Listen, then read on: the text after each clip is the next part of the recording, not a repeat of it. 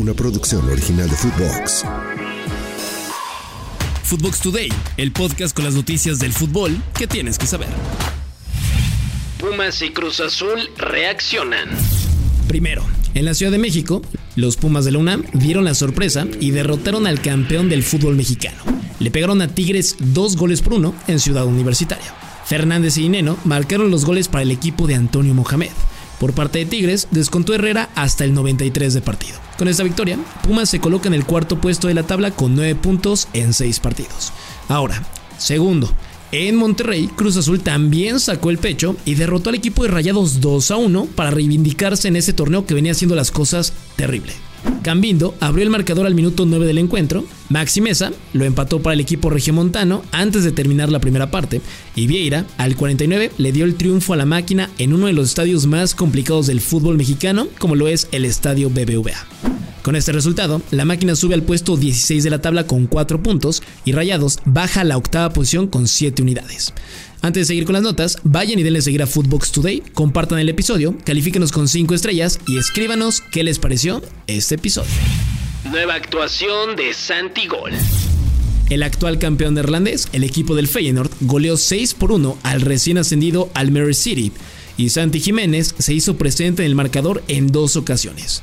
El ex de la máquina marcó el primero a los 4 minutos de partido y el segundo gol lo hizo al 65 por vía del penal. Además, jugó los 90 minutos del encuentro. Con esto, Santi toma confianza en este arranque de temporada con goles y buscará superar sus grandes registros de la temporada pasada e incluso hacer un buen torneo para que la próxima temporada un equipo top de Europa se lo lleve. Para la siguiente fecha, la jornada 4 visitará a un duro rival como lo es el Utrecht de Países Bajos. Y si ustedes quieren escuchar un podcast bastante duro, no se pierdan Modern Soccer, el podcast madre del fútbol hecho un desmadre. Nuevos episodios de lunes a jueves, disponible en todas las plataformas de audio. Barcelona sobrevive a la cerámica. En un partido de locura, el FC Barcelona sacó un gran resultado ante el Villarreal en la cerámica y logró llevarse a casa los 3 puntos. 3-4 fue el resultado final en un duelo de volteretas. El Barça se colocó adelante del marcador gracias a un gol de Gavi al minuto 12 y amplió la ventaja Frenkie de Jong al 15. 2-0 en ventaja en el primer cuarto del duelo. Antes de que acabara la primera parte, Juan Foyt y Alexander Sorloth empataron el compromiso tras marcar al 26 y al 40. Baena le dio la vuelta al minuto 50 y parecía que el equipo culé tendría un fracaso monumental que acostumbra hacer. Al final, el Fénix Ferran Torres entró y puso el 3-3 al 68 y Robert Lewandowski cerró una nueva voltereta al minuto 71 para así darle el triunfo al Barça 4-3 en la cerámica. Aquí algo de lo que dijo Xavi Hernández tras la victoria y el buen partido que dio Lamine Yamal.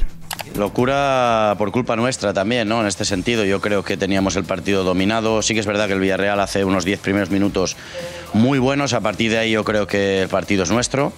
Se nos pone 0-2 y ahí empezamos a conceder demasiado, ¿no? El primer gol ya es un error nuestro, que en un córner no nos pueden marcar y al final nos empatan también en otro error nuestro y bueno, en la media parte hemos hecho algún ajuste y bueno, nos ha venido el 3-2 en una contra y a partir de ahí creo que el equipo ha jugado muy bien a fútbol. Resultados en corto. Antes de despedir el podcast van los resultados más importantes del día. En la Premier League, el Manchester City derrotó 2-1 al Sheffield United y el Liverpool 2-1 al Newcastle United. En la Serie A, el Napoli derrotó 2-0 al Sassuolo y el Chucky Lozano se quedó en la banca. En la Bundesliga, el Bayern Múnich derrotó 3-1 al Augsburg.